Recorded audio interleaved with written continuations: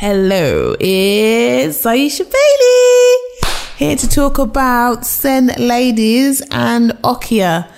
So I've got a good friend which I've known for quite a while, and she is fabulous. I just want to talk a little bit about her life. She's got 5 children and she's had a little bit of a journey, and her name is Rahiba. So Rahiba, take it away from please, my darling. Hi there. Yes, so you're right. I did have an extremely bumpy road. I've obviously got 5 kids, and I have 4 boys, 1 girl. Yes. And 4 of my boys have disabilities and issues with learning as well as physical. So first, a most important one I want to speak of is my second child. He's 13. And he has a diagnosis of autism, dyspraxia, hypermobility joints, and asthma. He was very complex because he's always been a quiet side of type of person, always sort of getting along with whatever's put on the table for him, and hence why this is why he was missed. All the signs were missed for him. But I knew it, there's something not right with him, because the way he used to talk to me, or the fact that he's never had friends, and, you know, people, like children at his age would call him names and say all sorts of things that used to upset him. When he was in juniors, when he was quite young, he didn't quite understand that there's a difference about him compared to other children. And he used to come home, and when his older brother or his sister used to get invites to birthday parties and stuff, he used to question why he doesn't get it, not knowing that he doesn't have friends and what is friends. So we used to have moments where he used to cry, he used to be frustrated, why is he the way he is? He used to say things like, "Mum, why am I broken? Why don't I have the things that other children have?" So it was hard to explain to him that you're not broken. When he was in year 5, at the age of 10, he was so frustrated, he built up so much anxiety to the point that he was verbally suicidal. So when he used to get so upset coming back from school, he used to turn around and say, "Mom, I just want to kill myself." And he used to be angry and he'd say, "You know, I can do it. I know how to do it." So he sort of used to threaten me that he's going to do it. That's when I approached the Senko. I said, "Look, something's not right." By the way, this is Akil, and Akil was born premature. He was under the hospital from very young age until the age of 5. And then they sort of discharged him, thinking, you know what, he's okay. And autism was never raised. And when he was 10, when I approached the Senko, I said, "Look, something's not right." And I knew all along something wasn't right. "Please, can you have, a chat with him maybe?" So she had a chat. And I left her a few days, and she come back to me and she said, "You know what, there is something not right with him. So I'll refer him back on to CDC, which is the Child Development Center." And she was like, "Oh, I'm so sorry that nobody's ever raised anything about Akil." I said, "Well, this is it, because he masks everything, and he's a person pleaser, and he'll do anything by routine structure, and he'll be fine with it. You know, it's easy to miss." So at the age of 10, he was diagnosed with autism, and then he was diagnosed with dyspraxia, which is also a balance coordination issue that he has. So all the bumps and falls, he's broke his arm, he's broke his leg twice. And he used to come back and, he used to think that, why am I the way I am? It was hard for me to explain that, you're special just the way you are. You're perfect just the way you are. Doesn't matter what people say. But he really, really struggled to accept that. Can I just come in there quickly? How do you explain to your child? Same as the rest of the children. Yeah. How do you explain to your child that you are the same as everybody else, but you've just got different needs? How do you explain that to a child? Well, that's it. All I said to him, "Well, Akil, you have, a condition called autism. And you have a condition called dyspraxia. So dyspraxia is where you have difficulty coordinating things, simple things with fine motors, doing buttons, zips, and then the gross motor side is just running, coordinating, throwing a ball, for example. So, and because he's got hypermobility on top of that, that makes it more difficult for him. So he has a lot of trips and falls and bumps. So he's sort of grasped, okay, I'm different, but it's fitting in still with the rest of the children. When someone being nasty to him, he takes it quite literally, and he'll hold on to it. So he's a very literal type of person. So he'll hold on to it, and that will bug him, and that's what caused the anxiety. My concern was not that, yes, he's got a diagnosis and that was it. And that's what we were left to with school. Because when I went back and I said, look, still things are not working right for him. Even though he's gotten a diagnosis, what is getting done? That's right. Oh, and I kept on saying, well, you know what, academically he's doing well, but it's not all about academic level. It's about the rest of it, his social side, his communication. He has issue with everything. I had to fight myself with the local authority applying for an EHCP because the school won't do it. And I had to go down through mediation to appealing, and eventually he ends up with an education healthcare plan for one assessment by the education psychologist, which could have been done by the school, but they didn't. And once he went through an appeal, obviously by local authority had to request an education psychologist to do an assessment. That's how he got his plan. And now he's in a secondary school, in a special secondary school. Yes, he has his days. Some days are worse than the others, and some days are good. I guess he's always going to have that issue that he doesn't understand what friendship is. He still doesn't have friends. But he's having the right type of help that he needs when he needs it. And that's reassuring for me to know that actually he's having that and he can get that. And when I make a phone call, something is getting done. I'm going to ask you a question. How is your mindset and how is your health dealing with this situation? Because obviously it takes a turn on your health also. Oh, it's very tiring, very, very tiring. It's hard as it is with one, but then coming to learn that my eldest at the age of 15 has a diagnosis of dyslexia, which was, again, missed by primary school, missed by juniors, picked up in secondary, but not yet told. They didn't exactly explain that he's dyslexic. They just said he's got visual stress. It was later on when he started noticing that, Mom, actually, I fit into this because I've suffered with this and I have this. So that's when I took him in for a private assessment, come to learn that he's dyslexic. So mentally, it's really tiring for me with one child who's got autism, one child who's got dyslexic, the one who's younger than my daughter, who's 8 years old. He's got sensory processing disorder, and he was a hard baby. As since the day he was born, he was a non-stop crying child who wouldn't settle for feeds, he wouldn't settle for sleep time. He was very restless. So I was tired from the previous two, let alone having that one. It was extremely hard. There was days I felt I want to give up and I can't do it no more. But as a mom, you just go back and you get up and you do it, and you're like, you know what, I'm not going to stop fighting.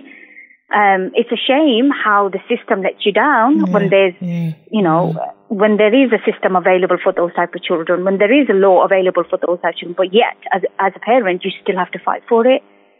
That's what frustrates me as a mom, that I've got to fight for my child's right. Not every parent does it. Issues. So I'll give you respect for doing that, because I know it's not an easy journey myself. So it's not. This is what really gets to me, is the system, the education system, the local authority side, lack of communication, having lack of assessments done when they're available. And currently, my youngest, who is 9 months, he's got some form of medical issues. At the moment, he's got a diagnosis of reflux and severe milk allergy, but his symptoms are not getting any better with whatever treatment so far was done. And it's like nowadays, GPs, doctors, consultants, it's like they don't want to do anything for you. You're almost left alone with whatever's there. It's like to ask them to do a further test. It's like begging them for money. Since COVID has come in, it's affected everybody. Yeah. But, who do you turn to when you've got a sick child? Who do you turn to? The doctors, the consultants, but they're not there. They're mentally not there to support you and help you. So how are you going about it? Obviously, I know you was talking about going private, but say if you're a parent who can't afford to go private, does that mean your child is not getting seen to? That's the difficult part, is how do you go private when you're, working part-time, trying to manage the children? Like, how do you afford all that? And the NHS is there for every single body here in UK, but you don't get the help you need. What do you feel could be done as a parent with SEND children? What do I feel that should be done? You could be done more towards helping. Well, it would have been great if they start listening to parents and not relying on time, just saying, we wait and watch, because that's when situations get bad for parents, because at the end of the day, we're having to deal with those kids at home. You're only seeing us for 5 to an hour a day, once every 3 months, potentially every 6 months. But we're having to deal with everything on a daily basis. And, they need to listen. They need to do the necessary tests and not wait around for it thinking we'll wait and watch. Yes, there's a lot of things, they got to wait and watch with age when it comes to development side. But medical issues and stuff, I think they need to listen and do things right there and then. Do you think the schools could do more and reaffirm? Yeah, I do. I do feel that schools should do more, especially when it comes to the dyslexic side. Yeah. There's hardly anything there available for them. Very true. I'm even getting an assessment, I had to go out private to get that done. So did I. Very true. Very true. I think they say they haven't got enough resources, but I think at the same time they could say, well, I think something might be going wrong with this child, or she can't see. Have you ever thought about doing it? You don't get any help. You don't get no resources at all. But like I say, if you know your parent, you know your child so well enough to know something's not right. Yeah, that's it. Well, I mean, they do say themselves, you're the parent, you would know best. Yeah. But yeah, I know best, but you're not listening.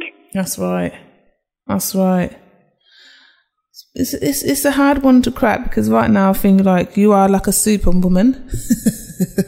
Yeah, I know, that's it. Going through all these situations by yourself and still having a career. So hats off to Rahiba, because that is not easy, and still got 5 children apart from Zara, who hasn't got Sen. It has been a very, very hard journey, and to be honest, I feel like it hasn't ended, because I'm still, if it's not one, it's the other one. I'm still going back and forth with the hospitals, doctors, or even with the education side. I'm still going back and forth. If you could come back as something, as a superhero, what would be your special powers that you could have to help SEND parents and children? I have some experience in working with special needs and complex medical needs, because I worked in a special school previously. Hence why I had a bit of knowledge to go back and say, do you know what, actually this is my second child I'm talking about, that something's not right with him. From my personal experience and some professional experience... you got a special power. Like, you're like a superhero. What would be your power? If I had a magic wand, yes, I would wave it. I wave it all away. You'd wave it all away. You wouldn't be invisible. Yeah. Okay. What would you wave away? The SEN or the people that could help and not helping? What I would wave away, if it's a magic wand, I would wave away all the discomfort and pain every child with special needs go through. But when it comes down to having special powers for getting things done when they have an SEN or a disability, is having the powers to get the resources. That's right. And get those professionals to actually do something and fix whatever they possibly can. It's very true, and I love what you said, like, you just wave a wand and take the pain away, because I feel like they can take the pain away if they want, but sometimes people don't have money. I feel like money, if you haven't got money for certain things, they won't help you. And to me, that is a special power if you haven't got any money. Do you know what I mean? Yeah, it's a struggle every direction for a parent. It is. with the special needs child is financially, even looking after them, your own mental health. It's very tough, and it's hard to balance everything. Very true. How is your mental health? I do get through the day, but I wouldn't say it's great, because obviously, yes, I do have anxiety. Yes, I do have frustration, like I said. And most of my frustration is the fact the system's letting us down.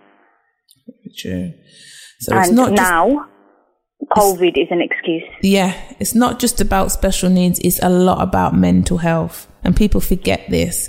It's like you said before, your child is killing it on the education, but on the other table, no one really cares about the mental health. And that's more than education to me. Yeah. Also. So this is a reason why I've created an app. It's called Okia. And I'm trying to get this into schools. This app is for special needs children and learning difficulties. And it's a mindfulness app. So it's not just for the children. It's got to be for the parents as well. We've got a live coach that helps parents, carers to have someone to speak to for their day to day. Because I feel like there's not enough help for parents. If there's not enough help for children, there's not going to be no help for parents, which they can have their mindset changed, and also just to have a community to know that they're not by themselves also. And so as a parent that your child is safe in schools, because some children can't talk to say how they're feeling. They have to go for what the teachers are saying.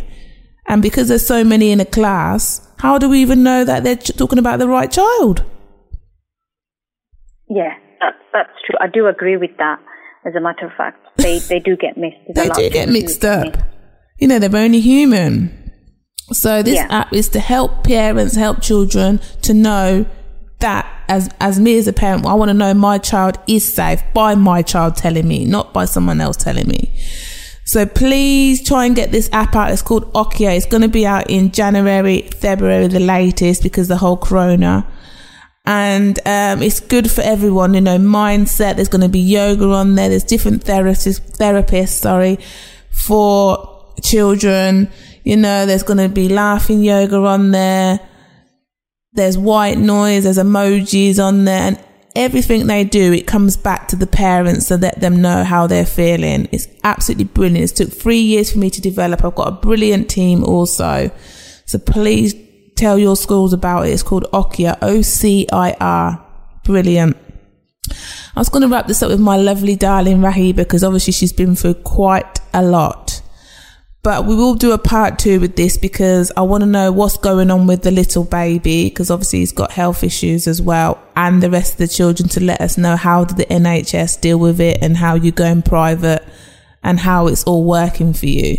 So I would love for you to come back onto the podcast again, Rahiba, when you're free, just to let us know the part 2 of how you're getting on. Yes, of course, definitely. So I just want to tie this down. I want to say, Rahiba, love, love, love. Give the kids big kisses for me, and hopefully speak to you soon, okay? Great. Thanks a lot, Aisha. Thank you. Kisses. Bye. Bye.